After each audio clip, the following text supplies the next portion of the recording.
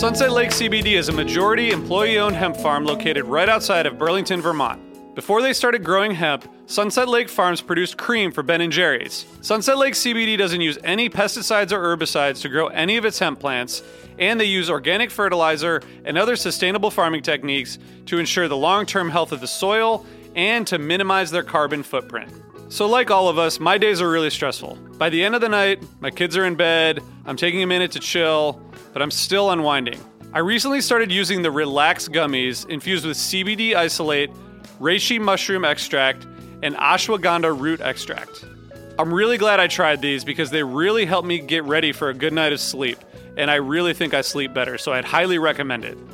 So check out Sunset Lake CBD today at sunsetlakecbd.com and use the code HFPOD for 20% off your order. That's sunsetlakecbd.com and use the code HFPOD for 20% off your order. Farmer-owned, Vermont-grown, Sunset Lake CBD. Another day is here, and you're ready for it. What to wear? Check. Breakfast, lunch, and dinner? Check. Planning for what's next and how to save for it? That's where Bank of America can help. For your financial to-dos, Bank of America has experts ready to help get you closer to your goals. Get started at one of our local financial centers or 24/7 in our mobile banking app. Find a location near you at bankofamerica.com/talktous. What would you like the power to do? Mobile banking requires downloading the app and is only available for select devices. Message and data rates may apply. Bank of America N.A., member FDIC. Osiris.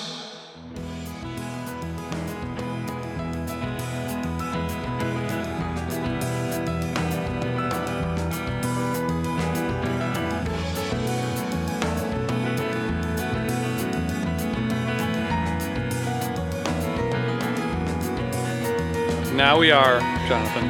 Now we are. Now we are here. Now we are. Okay. Hey guys, how's it going? Hey, good. Hi. How are you doing?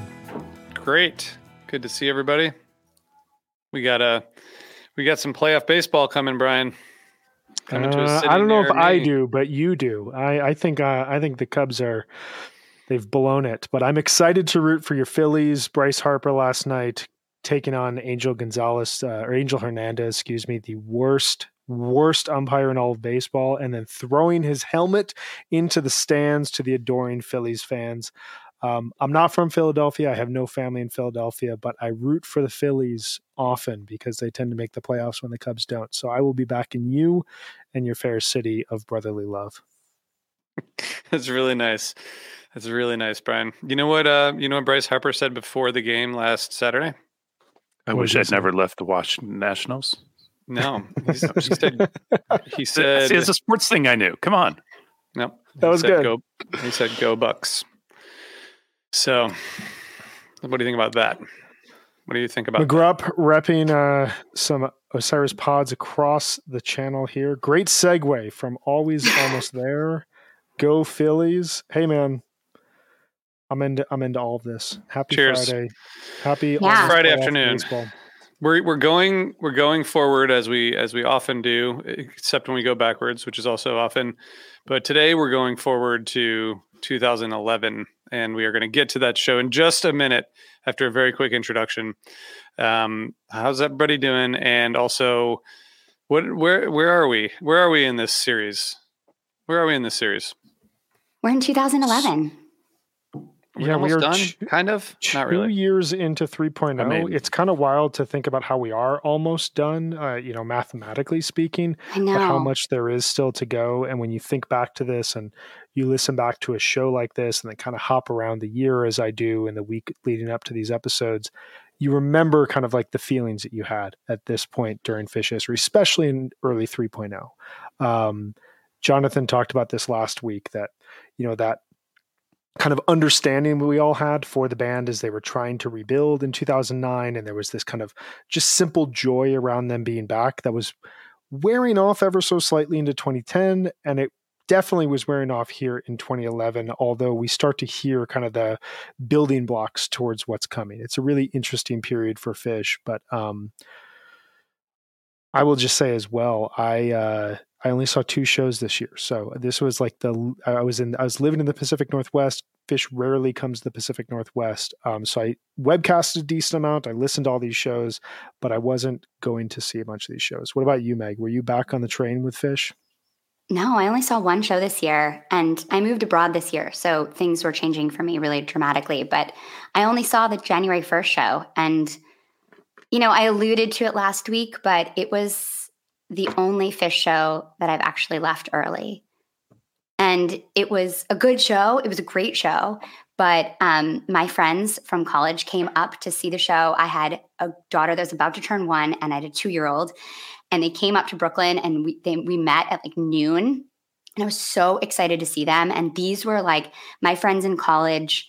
You know how you have those friends who like, when you see them, you immediately revert back to like your 19-year-old self that like makes bad decisions and is just like there to have a really good time. That was what happened to me. So when we met up at like 12, we started partying and ended up at Brother Jimmy's, RIP, and drank like pitchers and pitchers of beer.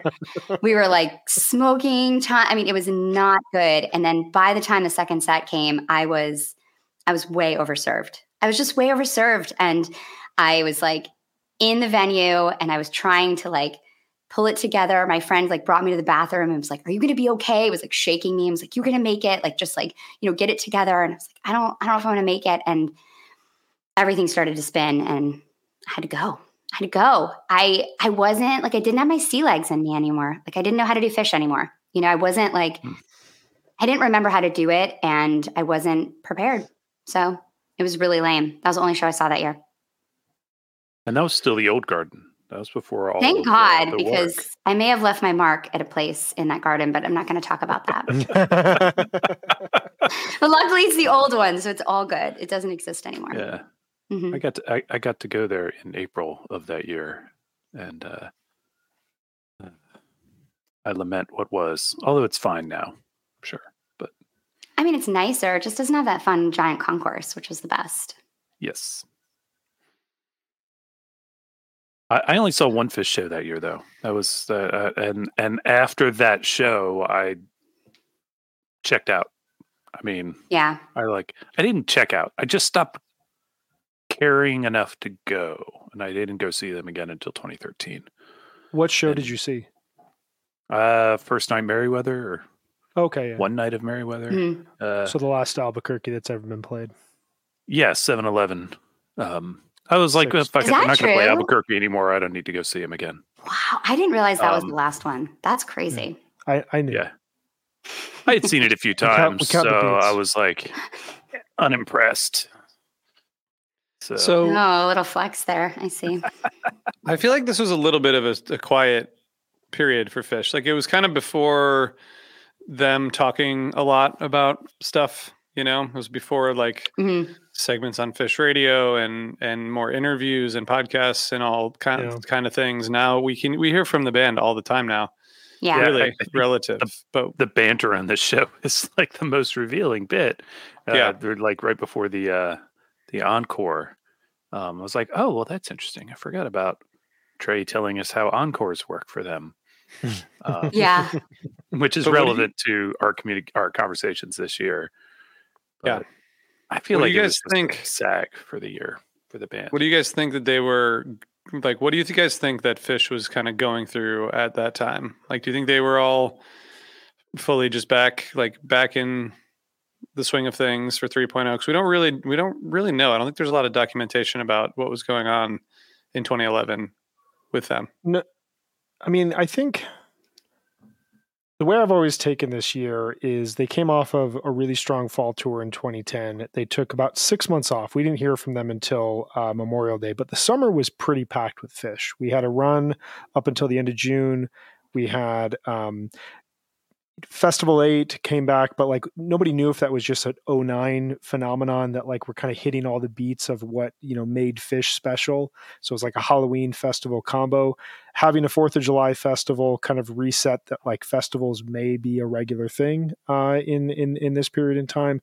And then they started this new tradition with Labor Day at Dick's. And so, they probably didn't envision at that point in time that this would be 12 years running, 13 years going. But they inadvertently started a new tradition for themselves. So I say all that because like I think that they were really trying to hit the summer strong. It's the whole summer, as I recall, was kind of dominated by Phish being on tour, and you had the Storage Jam, which really showcased the band reaching a little bit deeper improvisationally and musically into communication around what could come next. To that point in time, we hadn't had that much kind of dark and eerie jamming.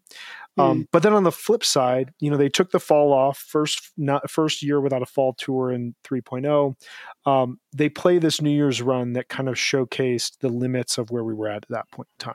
And I remember walking out of the New Year's run, 2011. I didn't go, but remember listening to it and thinking we might have reached the end of 3.0. That is, to my ears, maybe the worst run of Phish since they came back in 2009. It's very uninspired. The set lists are very kind of blasé.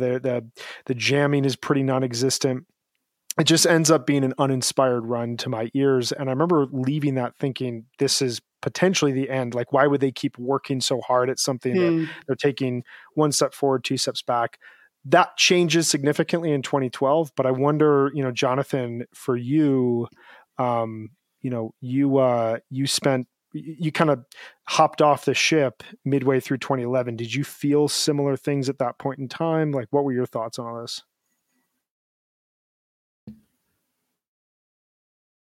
I want to give you a lot of credit for your comment about how the New Year's run showcased their limitations.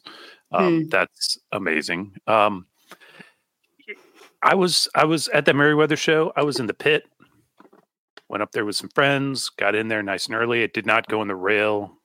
I was in the back of the pit of Merriweather, which is not a very big space. And I was, I didn't have a great time. And I think that's enough. I think that's enough of a reason to decide you don't need to go. I feel like Phish was trying. Like, if you look at that set list, it looks like Phish is trying. I just wasn't hitting it for me. So I was and I think they proved that out somewhat later in the year. Sorry, Megan, please. No, I didn't mean to interrupt you. I was just saying that Matthew Ross had this comment that said, if you don't practice, you get bad at Phish. And he was talking about me. But I also think that they weren't playing a lot of shows. And at this point in their career, getting back into it to play 40 shows a year, to take off 6 months, you're just not going to be able to play the way that you want to play. I think if you take that much time off, you can still hit into those moments. And I think you could see that, like, after they've been on tour for a little bit, like this show we're going to talk about today, or like, the end of Super Bowl, or like Dick's, or like, there's points that they came in and that they really Bethel had it. And Bethel good, yeah. somehow doesn't make sense, but was really amazing. But mostly the shows that were good were after they've been, playing for a little while. And so I think they just felt cold and probably not tapped into it, and not, playing together enough, especially after being off for so many years. So it's kind of interesting because I feel like this year is like really, there's not a lot there, only 40 shows altogether. And there's just not a lot of really great shows, but they have some really great moments. And I actually felt like I had quite a few shows that I was trying to decide between when I picked the show. I'm curious what some of the others were. Yeah, I mean, the 528 Bethel is amazing. That show is just great, top to bottom. The last night of Super Bowl, the Blossom show, the Gorge, Detroit, Sunday Dick's. But I really wanted to do a show after the Storage Jam because I feel like that was really pivotal to this year and also just to early 3.0. So that's why I chose this show. And I think this show, the flow is so great, but I've always especially loved the second set. It's funny you had the Bethel. I think that the best thing they played at Bethel that year was like 26. The Wave sound check. Yeah. Yeah. But the show, the 28th, is awesome. Can we just talk about the Okay. Storage Jam real quick? Because I listened to it today Please. for the first time in a really long time. And besides that really cool, like Pink Floyd style jam in the middle, what else is significant about this besides showing that Fish can still make like weird noises for really long periods of time? Which I think is, I think you nailed it. Yeah. I mean, that is kind of It's what that. it was. I think it's a functional exercise more than anything. It's them Yeah. in front of people playing that way. Jonathan just referenced the Bethel Tech Waves, which is I think like 27 minutes. They just released it on the LP2. Yeah. That's one of my favorite jams of the entire 3.0, 4.0 era. That is in front of no one. That is you hear this like, emotionally you hear Trey at the start. And as a fan, I say emotionally because like when you hear it, you get so excited even 12 years later, turns to Paige and goes, "Do you want to play a jammier song?" Paige goes, "I do." And you like hear this sensation from the band of like, yes, we want to like feel that we can take this risk again. And this is totally my interpretation. I still think at this point in time, there was a fear of falling on their faces or falling back on habits from 2003, 2004. And the Storage Jam is that time where they don't have to announce it. They can play it in front of a live audience, but it's only people who are really dedicated to search them out. It gets a little chilly at that point in time in, upstate New York. It's late at night. It's been a long day. And they can just fuck around with zero expectations to peak a jam, to reward anyone emotionally. And that to me was, I would argue until the Fuck Your Face show, the most important thing that they did in the first 4 years of 3.0, regardless if musically it sounds, quote, good. I mean, we've seen this as we've gone through this project and other information that's come to us, which is that Trey in particular, but Fish as a band, they work up and develop sounds and things in sound checks that don't surface in front of an audience sometimes for years. Yeah. Trey talked about it when he was in one of his rig rundowns where he's like, yeah, just, come out here and I make these loops and sounds and stuff to get warmed up. And then, turns out he's been doing that for a while and it just starts to come out on stage. I think that Bethel Waves is an example of that. And this is the thing. Even going back, the Clifford Ball Soundcheck Jam sounds like Right. 97, 14 months early. Sorry to interrupt Exactly. you. But they've been doing this spot for on. It's years. a perfect example. And I think that goes to kind of what Megan was saying, which is that there are high points in this year. They just weren't committing to doing it with a frequency that was, I felt, satisfying. Other people were having a great time. And that was another part of it. It was like me stepping away. It was because other people are having a great time. They don't need me standing there like this with my arms crossed, beside them, because I'm not. So I went home. I kept listening. I listened to every single show during that time when I wasn't seeing them because I was looking for it. And I was like, oh, okay, that's pretty good here and there, but it wasn't getting me out of the house. And eventually did. RJ, what were your thoughts on this year? Were you seeing a lot of shows? You obviously are 2 years away from starting a podcast at this point in time. Are you even like conceiving of figuring out a way to talk about Fish in this sort of manner? Like, where are you at with Fish? No, not really. I mean, I saw the 2 Merriweather shows and then the first, at MSG, like I told that story at the end of last week. And then I saw the 29th. So 2 MSG shows and 2 Merriweather shows. Yeah, I was just going like having fun. I mean, it was fun. I think it was mostly just going and having fun. I didn't actually think about starting the podcast until my wife was pregnant with our first kid, which was apparently a good time to start a new big project. Always a good time. You think you'll ever finish that project? No, still underway, still happening. But yeah, I just want to say, oh, sorry, go ahead. No, I don't think it. I don't think. I'm not even sure that I listened to like a lot of these shows until later. Like going back and catching up just because of projects for the podcast and stuff like that. Mm-hmm. Yeah. One thing I do think is notable, because Megan, you did say, and Jonathan, you echoed this, like there were highs during a year that had, I don't want to say necessarily lows. It just, a lot of the year felt kind of just like plateauing at times. And then there'd be these big spike moments. But I was at the Gorge And the rock and roll that was played that show is still one of the most exciting jams I've ever seen, still one of the most exciting jams I've ever heard. And that is them plucking out elements of the Storage jam and plopping it into another jam vehicle, and testing the waters there. You heard it in that rock and roll.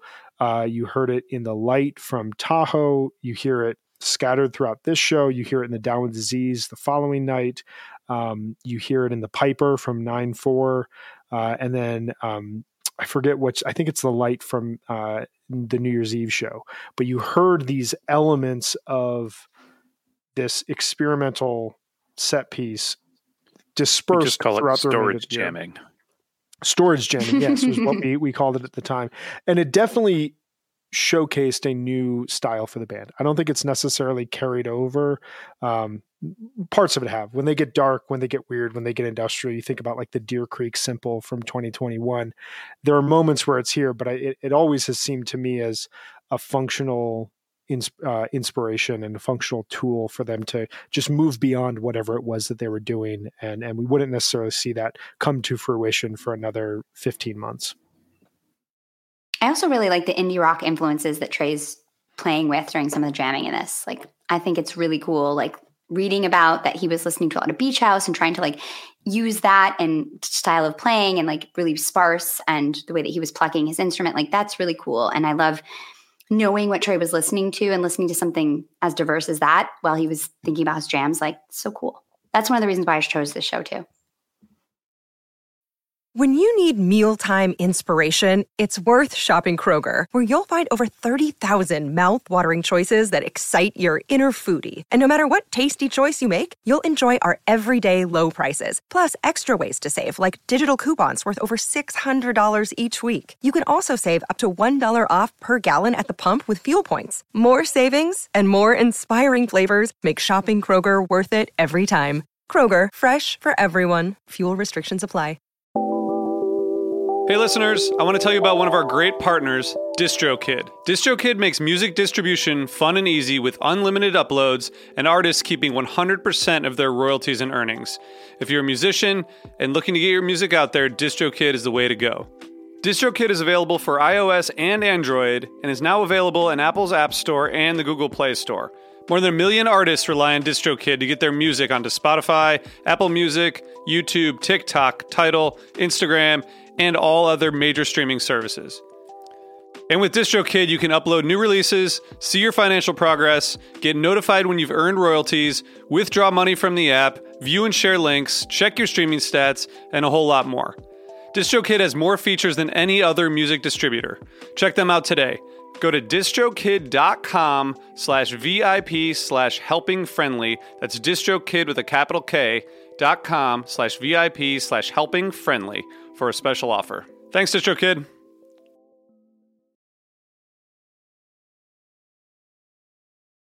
Do we want to get into some of the usual formal aspects of our episodes here with like very formal, cultural and we've basically been in Meg's corner without letting Meg run it. Which should we do first? God damn it. That's okay. It's all right. Is there anything that we missed, Meg, from your corner, or should we jump into pop culture? We can just go really quickly. The only things I want to say are that last year I neglected to mention that Trey got a new guitar in 2010, and I felt like I should have mentioned that. So the Osadoc introduced like almost a year exactly before this show. As I mentioned, they did 40 shows this year. We talked a lot. Brian, you kind of went through their tour schedule, so I'm not going to go through that again. Further releases this year, we have Live Bait 4, 5, and 6. They're going to release the Hampton Winston-Salem 97 CD box set, which I fucking love. No surprise there, but my brother-in-law got this for me, and I was so happy about it. And I love this CD box set. It's one of the last things I bought on CD. Really? Yeah. It's like one of the, like, just this is so good. I'm going to spin that again soon. And then there's Live Fish releases. The archival releases are the Live Fish Japan release. So they're going to release that 99 Fuji Rock show. They're going to release 12/31/91 from Worcester. And then Trey has an album that's like a 6-pack tab sampler from his winter 2011 tour. And then there are only 10 debuts this year. Only one original song, which also probably speaks to why this year is kind of lame. And that song, of course, is Steam. And that's it. That's all I got. And That's never the was pointer. heard from again, right? Yeah, Wait. right. Wait, it's everywhere. Seems a banger. We like that one. New Year's. So 2011, we basically have 3 months of fish, and the rest of the year is to consume pop culture, which we did, all of us, every single one. Television. This is. I was looking back through the year. This is kind of the shift that I've been talking about as we've been leading up to this, where we have shows like The Sopranos, Mad Men, The Wire, Breaking Bad starting to take over kind of prestige TV. This is where like streaming starts to become the next kind of step forward, like where we're at currently with television kind of starts around 2011. Game of Thrones debuts this year, one of the biggest shows in television history. Derided now, but the series Louis was in its second or third season at this point in time, and this was kind of like peak comedy on television. Homeland season 1, speaking of streaming, this show kicked off great first season. Breaking Bad was in season 4. Downton Abbey, for those of us who like British period melodramas, debuted Yes, please. season 1. Yes, please. Portlandia debuted, which just existed to annoy me because I lived in Portland and it was so accurate. It was like I was just watching my life on television. And Enlightened, a great show on HBO, had season 1. If you guys haven't seen that, Laura Dern, amazing stuff. Midlife Crisis, Laura Dern, excellent, excellent show. Movies, this is, I was going back through the last few years. This is like the weakest year in movies that we've had in probably a decade. But there were some good ones. It's kind of like Fish. Limitless with Bradley Cooper. Bridesmaids, huge, hilarious movie. Oh, that's funny. Midnight in Paris with Owen Wilson.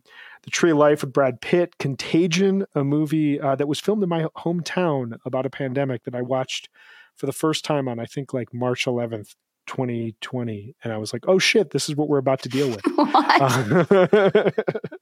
It like felt like a documentary at the time, but I was like, at the end of it, when like they go back to normal, I was like, when the hell is that going to happen? Drive, another great movie to showcase how incredible Ryan Gosling is. Moneyball, probably my favorite movie of the year. Brad Pitt as Billy Bean. Margin Call, J. Edgar starring Leonardo DiCaprio. The Descendants starring George Clooney, another Alexander Payne film, one of my favorites. The Best Picture winner that year. Does anyone recall what won the Best Picture in 2011?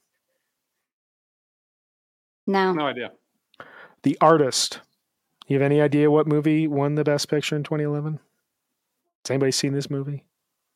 I've seen it once. It's not very good. I don't recommend it. Tinker Tailor, Soldier Spy, great Gary Oldman movie. Extremely loud and incredibly close. A 10 years on from 9/11 movie. Music. The number one song in America at the time of this show. Does anyone have any idea? This is, I said last week it was one of the worst songs ever. This is probably the worst song in history. Meg, do you have any idea? Wow. August 2011. No, but the worst song in history. I don't know. What is it? Party Rock Anthem by That really is so bad. Oh my God. Thank you for not defending that. I was worried there we were going to get a Meg defense on that. No. Oh my God. Come on, Brian. I'm sorry. I still don't know what it is. Well, Me neither. You don't want to. Kind of You don't want to. everybody's a party rock. My sister-in-law had her bachelorette party in Las Vegas like the next year, and I had to go from London to Las Vegas for this bachelorette party, which is a hilarious story because I missed my flight home, which is like, I still haven't lived that down. But while I was there, that song was like playing in the clubs in Vegas, and it was a tragedy. We went to a wedding in summer of 2011 and my wife was in it and she had to come out with the entire wedding party to that song, and she still hates every aspect of that memory. Some killer records though this year. 2011 was a great year for albums. Just running through a few of them. PJ Harvey's Let England Shake, St. Vincent's Strange Mercy, Bon Iver's self-titled album, my favorite Bon Iver record and my favorite record of that year. Tune Yards, Who Kill, Destroyers, Kaput, Shabazz Palace's Black Up, Danny Brown's Triple X, Tim Hecker's Rave Death 1972, Fleet Foxes Helplessness Blues, Nicholas Jarre Space's Only Noise, Lowe's Come On, Wilco's The Whole Love, Kendrick Lamar's Section 80, first record from Kendrick Lamar, Juliana Barwick's The Magic Place, Girls, Father, Son, Holy Ghost, Bill Callahan's Apocalypse, The War on Drugs, Slave Ambient, Kurt Weill's Smoke Ring for My Halo, Love that. Radiohead's The King of Limbs, Cass McCombs' Wit's End, and The Weeknd, House of Balloons. There are many others that I am skipping over here. I know it's not a completist list, but great year in music. Some of those are just foundational records for me. So a lot of those are records I go back to on a regular basis. Anybody have anything else that they want to add to the music list? I would just like to say that once again, I was duped and I went to the final LCD Sound System concert that year. Oh, you were at that. I mentioned it earlier. That is, part of my ongoing lawsuit against them and Ozzy Osbourne for the No More Tours tour and a few others. But it was awesome. It's a great show. Yeah, they put on an amazing show. Yeah, and that one's just long and cool. Dance heavy, and yeah, the DVD's great. So, can we talk about this indoor Phish show during the summer? What do you guys think about this? What do you guys think about this summer indoor concert experience? I like the Baker's Dozen. Phish. Yeah, indoor Phish is fun. It's very nice to not worry about weather. Especially like after spending a hurricane style thing in Wilmington this year, to be like, okay, well, I'm going to MSG and I don't have to stress. Like, it's all going to be good. It's nice. And this was 9,000 people. It's pretty small, right?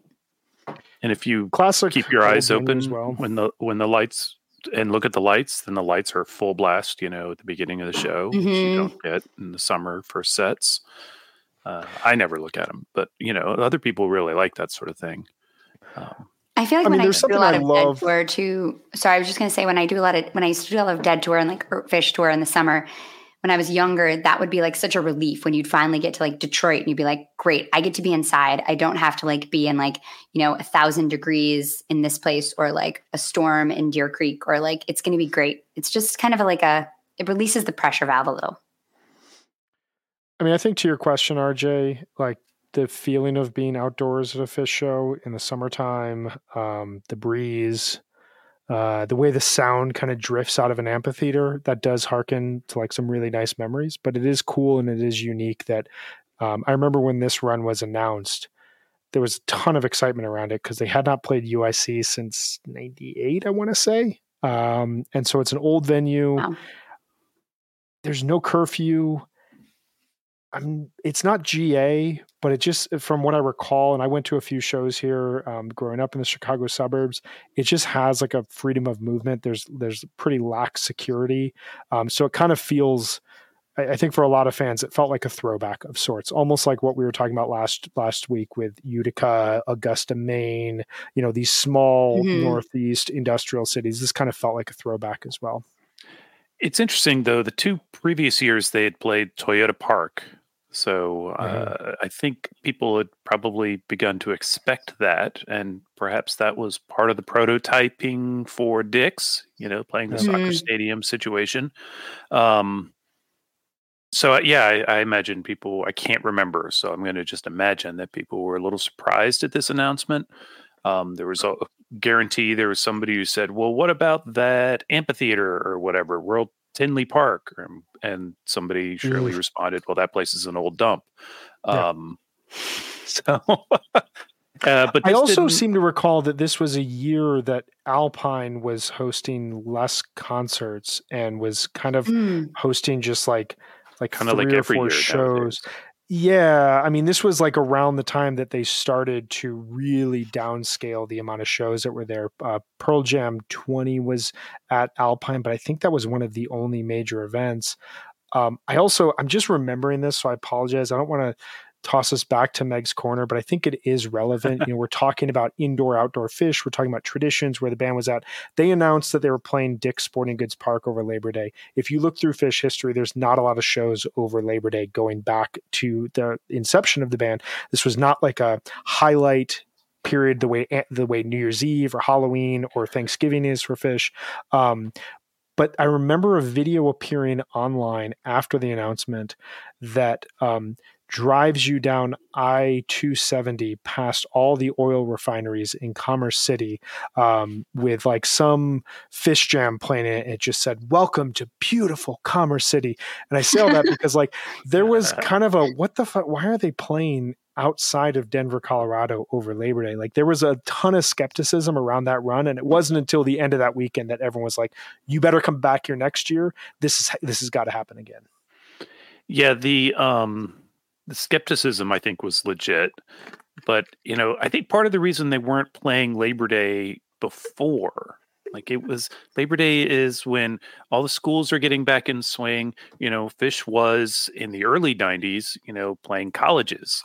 And that was not when colleges were booking bands. And that's, so it was always a little like down moment. And then summer's over, fall hasn't kicked in, and then they'd come back. So it was an interesting move. And I think when they first started, I was like, well, shit, I can't go to this because my kids always start school right after that.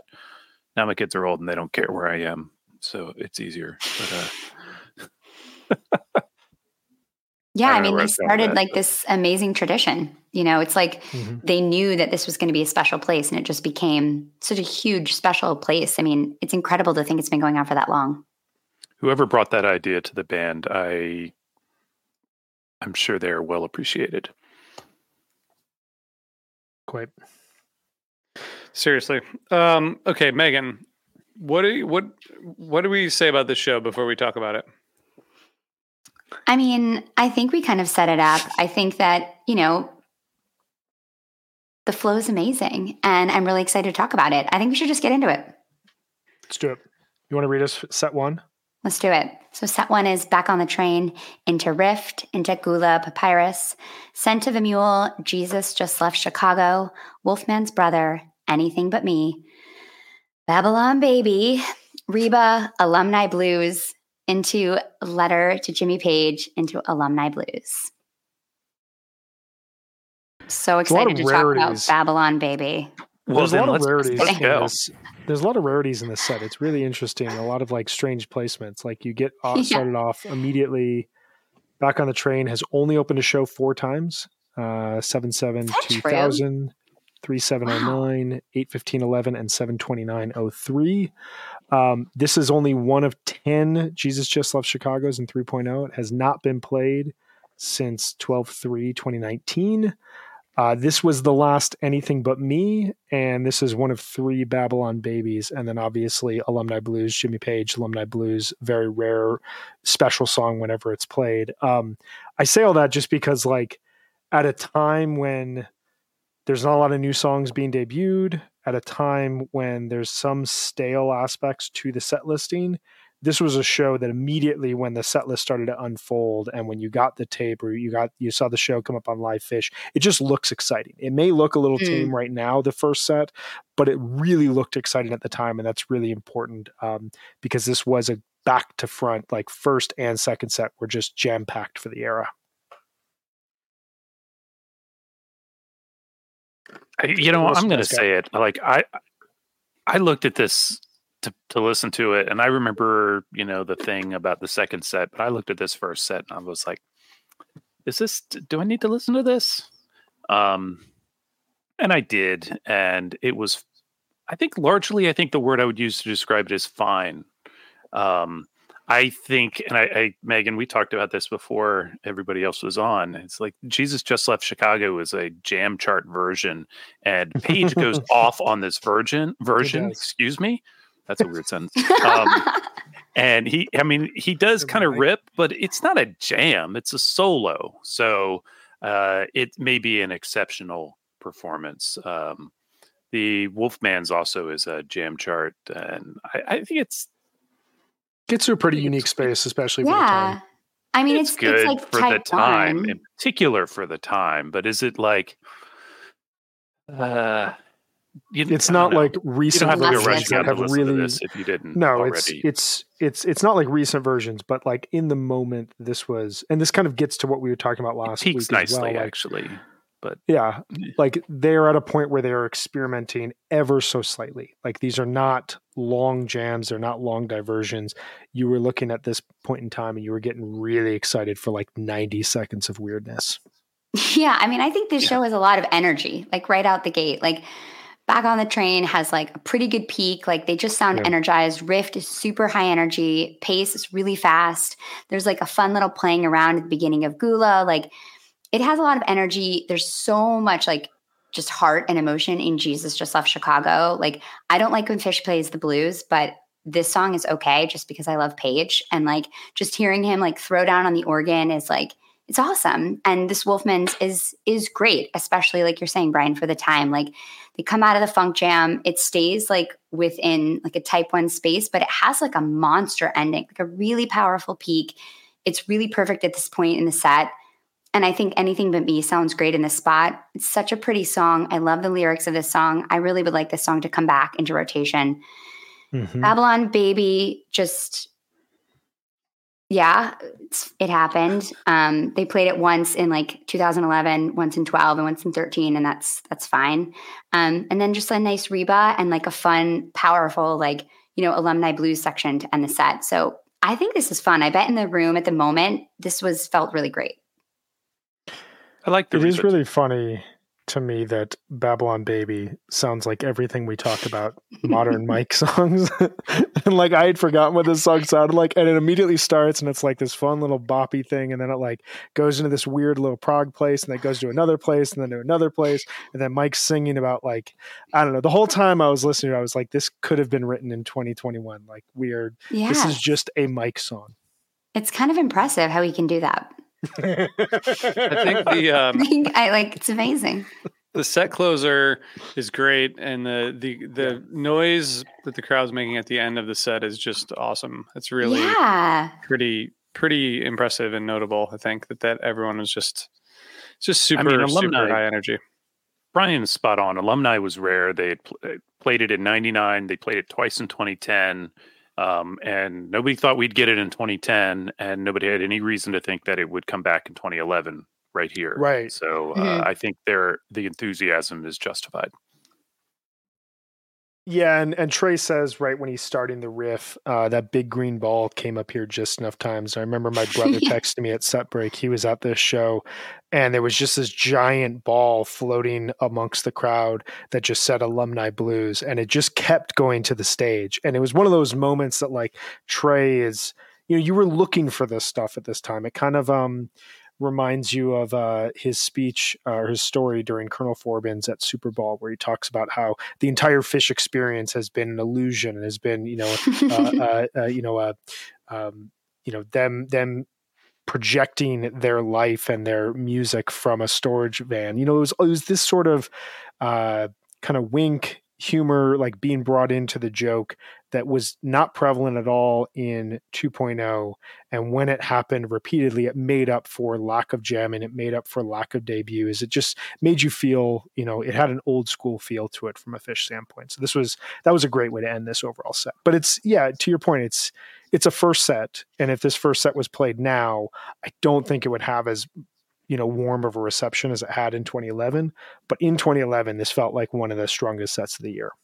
I mean, you both said it at one point each, you Brian and Megan, that this is good for the year. This jam is good for 2011. But looking at, you know, from a broader lens, it's fine. So, Megan, the second set, how long do you think this idea was planned for? Did it just like happen that day? I don't know. Probably set break. I don't know. Maybe sound check. I don't know. Yeah. What do you think? I don't know. I don't really know. I feel like the sense. Yeah, a couple days before. I almost get the sense like that this was something that, because they kind of use this, maybe not intentionally, but like as a tester of what's going to happen 2 weeks later at Dick's, where they play an entire show featuring songs that start with the letter S, which a year later is going to lead to Fuck Your Face. Like, it almost seems like hey, we've got this song Steam and we've got all these other songs, maybe something that like, someone backstage in their orbit brought to them. It was like, hey, you have all these songs that kind of align subject matter wise. And it leads to this sort of setlist construction that kind of breaks the mold as the band's going forward. But I have no idea either. Yeah, I don't. Maybe somebody mentioned it and it's been percolating in the back of somebody's brain for a short time prior, but I would imagine it's like at set break or that afternoon, Trey's like, hey, all these songs are on the table right now because, we haven't played for a couple nights and it was out west and whatever. Let's string them together in this way. They definitely had the plan coming out on stage. I don't think it wasn't made up on the spot. No way. Because they played through it and then they left and then they had plenty of time for the encore. Yeah. So, what do you think, John? No, I have no idea. I mean, I feel like I think the shorter time frame, but it was awesome. It worked great. Yeah, and I like that idea of them like playing around with the theme and how that's going to like influence. I mean, they go really full into that in 3.0, so it's cool to think about it starting kind of at this point. But tell us I'll what read the second set is, Meg, and what the theme is. There's people out there who probably have never heard this. Okay, so the set list is sand into light, into dirt, into waves, into undermine, into steam, into fire. It's the elements, baby. I love that element of undermine. Yeah. And the encore is Camel Walk, Gaiudi, the horse, into Silent in the Morning, Harry Hood. I mean, that must have seemed crazy at the time, but we'll get there. Yes. So is light fire? I mean, light's not an element. No, I think it's loosely defined. I guarantee if somebody wants to dig up my message board posts from the era, I probably argued against the notion that it was elements, but I gave up because everybody called it that, and I was like, okay, whatever. I mean, it's one of those things that when someone called it stuck, and it just wasn't, even though it wasn't 100% accurate. Right. I mean, if they did the element set now, we'd get Soul Planet, because that's Earth. Earth is an element. Earth, yeah. Okay. Well, either way, I think there's some, Undermine is great element. There's a lot of good elements. Maybe it's more of a periodic table kind of approach with made up stuff. Oh, then we could get Mercury. Made up stuff. But it doesn't exist. Came to play goes, this is why Fish fans can't have nice things, which I'm guessing is, hey, you just accept it. It's a good thing.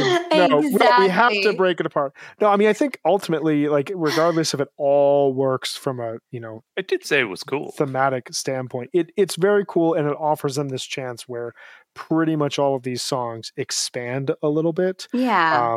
And you see, like a song like Sand that had some really great moments in early 3.0 is kind of working its way towards that brilliant version at Dick's. You're seeing them break out of Sand, a song that even when it was played for 17 minutes in the late 90s, was Mike and Fish holding on a very similar beat. They're starting to experiment with that. Light is a song that has been probably the most freeing experimental song of the era. And then Waves and Undermine, these two songs that are, Waves has had huge moments earlier in the year. Undermine has some pretty big jams ahead of it. Like, these are songs that are starting to kind of plant a flag as, jamming vehicles for the 3.0 period, where either they were brand new songs like Undermine or Waves that had a few moments in 2.0, but hadn't really been a jam vehicle since then. Yeah, I love What do you guys think about the flow of this? I mean, I think this is like perfect flow and obviously something that was planned, but it sounds very natural. And I think it has just like a really nice ebb and flow to it. Like with Sand comes in, everybody just sounds super locked in right away. Paige is on the piano. There's like beautiful interplay between Paige and Trey. And then you've got like the whale calls kind of segueing to end it, but it actually works. It's not like overkill yet. And I love how they segue into Light, which quickly kind of goes right off the rails, really textured, ends like in like a light plinko, but they don't kind of like get stuck there. I think that like when I was listening back to this, I felt they weren't kind of just grasping onto things and holding on to it. They were kind of really, they sounded really like open and free in a way that I hadn't heard a lot of in early 3.0. This end of Light is really pretty, super vibey. Trey's playing those like descending notes and Pages on the organ. And then landing in dirt is, to me, the most perfect call. This song is, I think, one of the saddest and most beautiful songs that Phish has ever written. It reminds me of someone that was really special to me. There was like a time in my life when I could not hear this song without crying. And it sounds so nice after a song like Light that is just so kind of like optimistic in its kind of essence. To have a song this sad right after it is just, I think, really beautiful. And Waves is just, I love 2011 Waves. Like they're all just like great. Like they all just have such a build to them that feels really natural. And it's got this like, there's this quiet stillness that they find in Dirt. And then they come out just super like building this beautiful, powerful jam in Waves. And Mike sounds incredible, really sick bass line. Trey's like dancing on top. You've got Fishman doing the big drums, and just the flow into Undermine is just so incredible. And like when Trey sings the first lyrics of Undermines, like you were saying, RJ, like the crowd goes insane because you can like hear it coming and the crowd just sounds so happy. It's awesome. And before I get into Undermine, because that jam's amazing, I want to hear what you guys thought about the beginning of the set. I mean, I think the Sand and the Light, what it reminded me is that like it's kind of like a breadth and a willingness to continue like pushing the envelope, and also reminds me that like jams in 2023 are pretty fucking crazy compared to 2011. Totally. You know? Yeah, we're spoiled. Totally puts like, it into perspective how good. Like people are like, Phish is so boring now. They're done. They're like they've like it's crazy because these. No. I mean, it's great, but I mean, compared to what we hear now, it's pretty different. I think to me the Waves is kind of what makes this set work in a way. Mm-hmm. Like those the little runs that Trey's doing at the beginning are just really awesome. And the transition into Undermine is really, really pretty amazing. It's great. The flow is great. It's a really, really perfect set. The energy in Waves is so high coming off of Dirt, which is just beautiful and delicate and perfect.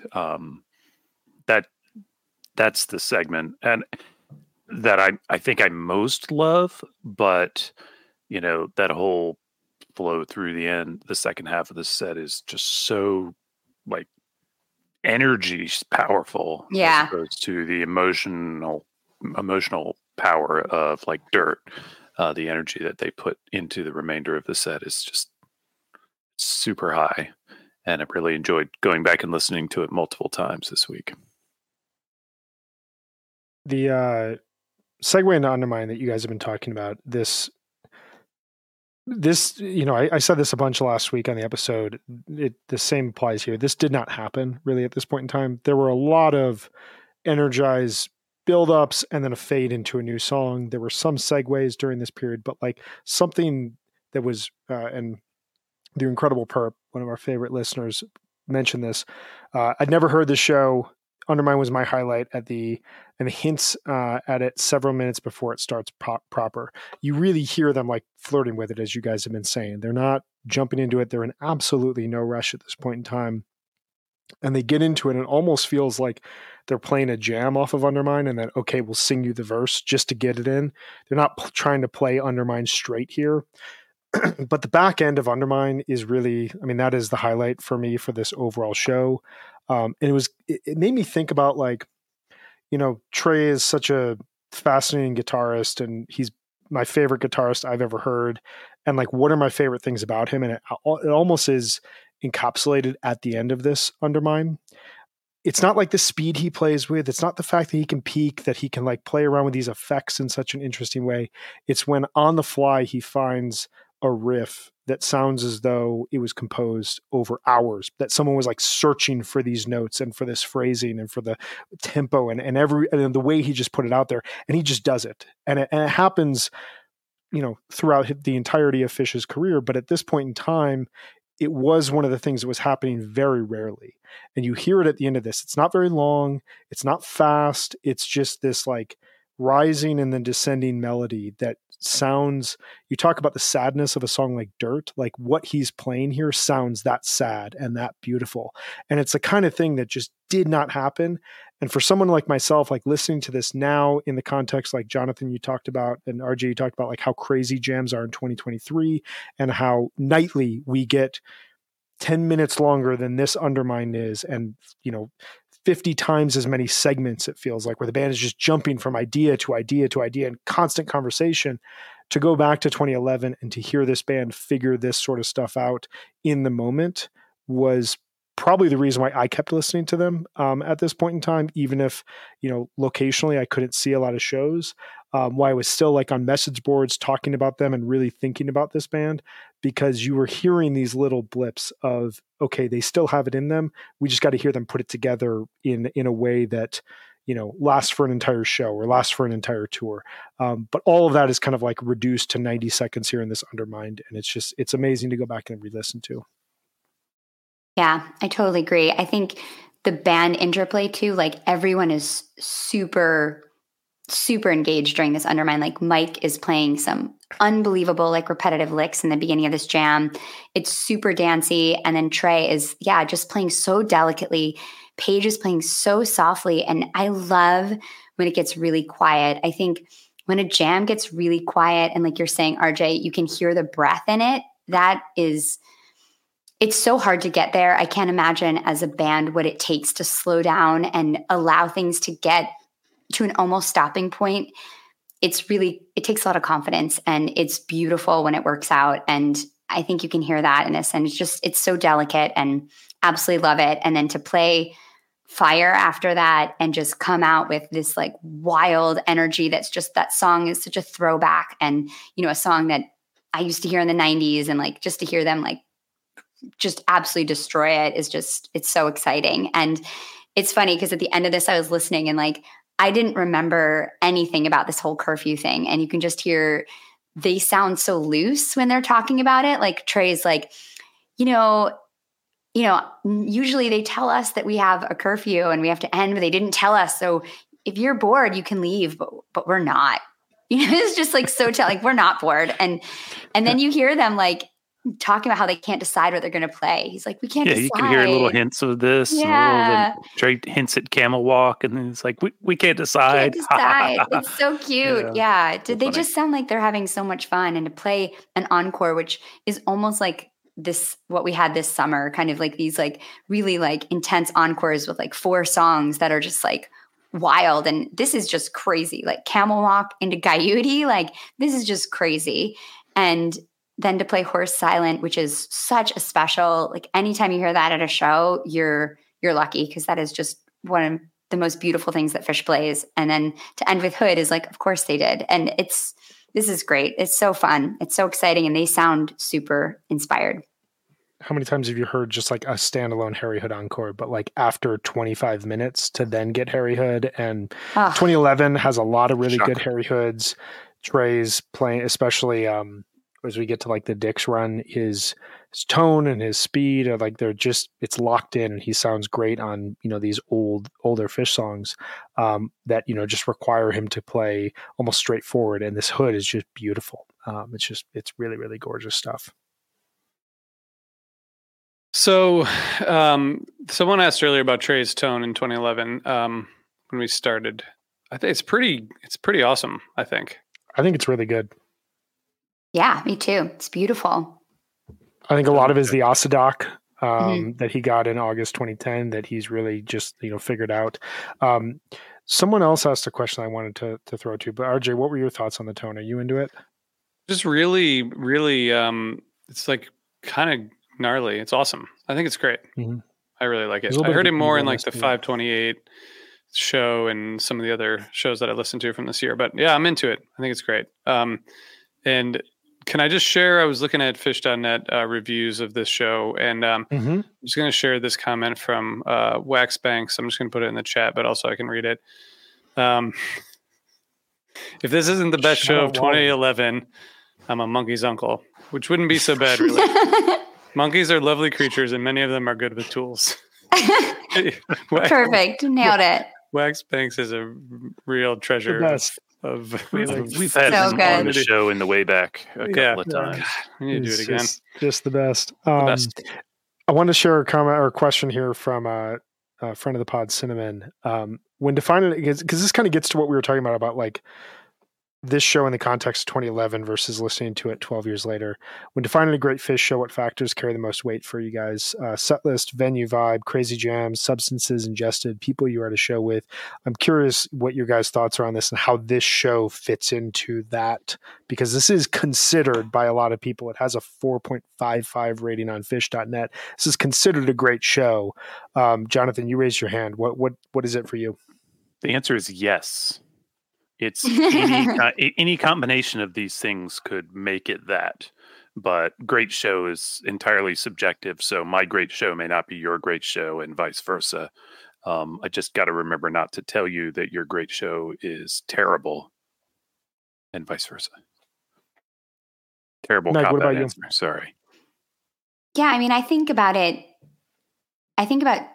in two ways. I think about the shows that I'm at, and most of them are always great for me. And then I think about the shows that I want to talk about on the pod and like digest and analyze. And that's a different thing. That's something that has like, re-listenability, and a show that has like great flow and incredible jams or an interesting set list or historical importance. So there's like things I think about these shows in two different ways, because when I'm at a show, it's totally about who I'm with and the night I'm having and what happened that day and what I've been looking forward to, and mostly just who I'm with though. And because I'm always having fun at a Phish show, but I love it when I get to be with the people that I love. And so to me, it's a totally different experience when I'm thinking about like the shows that I want to talk about for this series. It's been a totally different thing. I've been really trying to think about shows that I didn't either spend a lot of time with, or shows that weren't released by Live Phish, or shows that maybe were really indicative of the year, but that haven't been talked about as much. It's a little bit harder on a year like this because I think there's just not as many to choose from. But I think that's what's been kind of like one of the most exciting things about this series for me, is just been seeing the shows that everybody picks and kind of really going deep in some shows that I hadn't done before. RJ?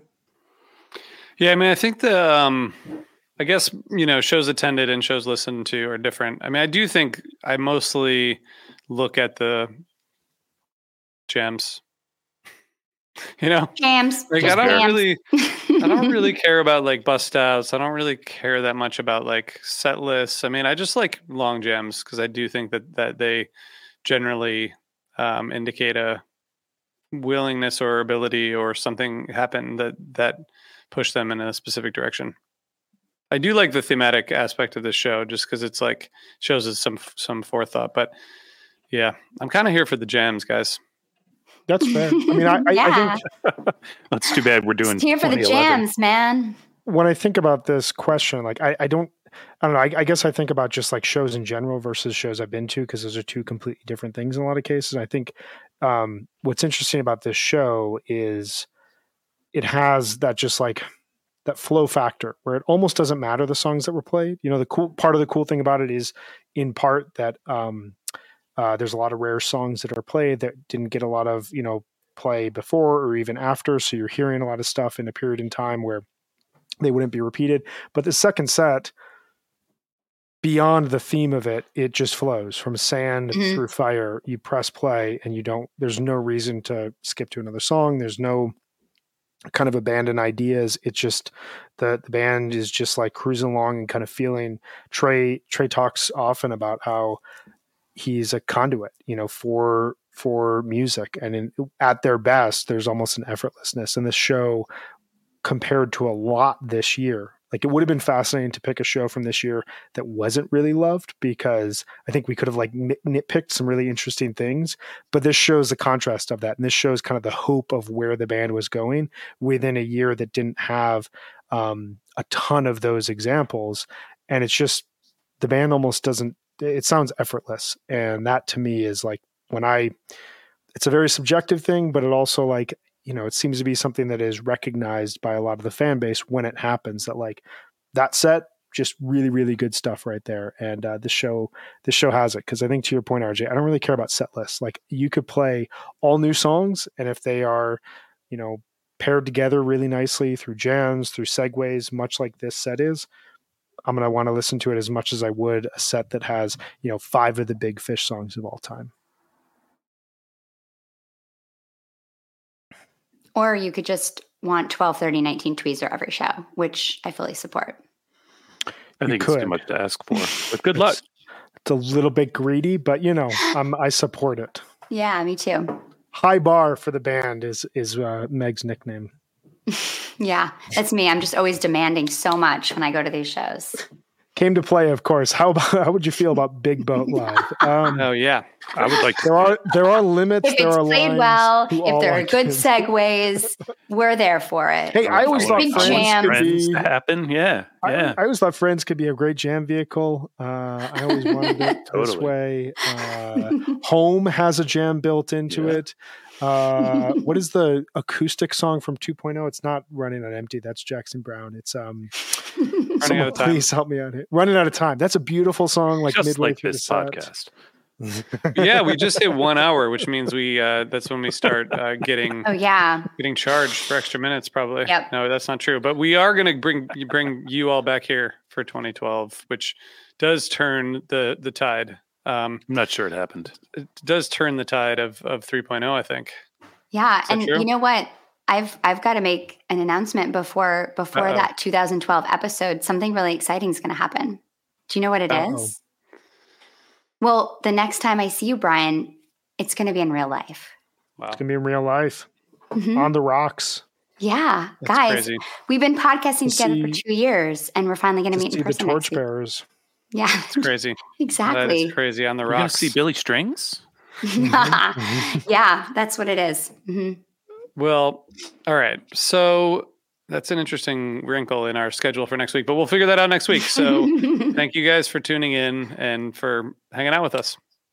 Can I share something else that happens next week before you press the button, or have you pressed it? No, next week on the 6th. My new album, which I'll hold far enough back that anybody watching can see, it's over here, called So Below, will be out. You can get it on Bandcamp, jmhart.bandcamp.com. You'll probably be able to hear it on streaming services, but you should buy your own copy, of course, because they're cooler that way. CDs look really cool too. They have pictures inside too. Anyways, get yours. You can pre-order it now. You can buy it next week. And thank you guys for your time. Thank you guys. Awesome, Jonathan. Congrats, Jonathan. Thanks, y'all. All right. We will see you all next week. Thank you.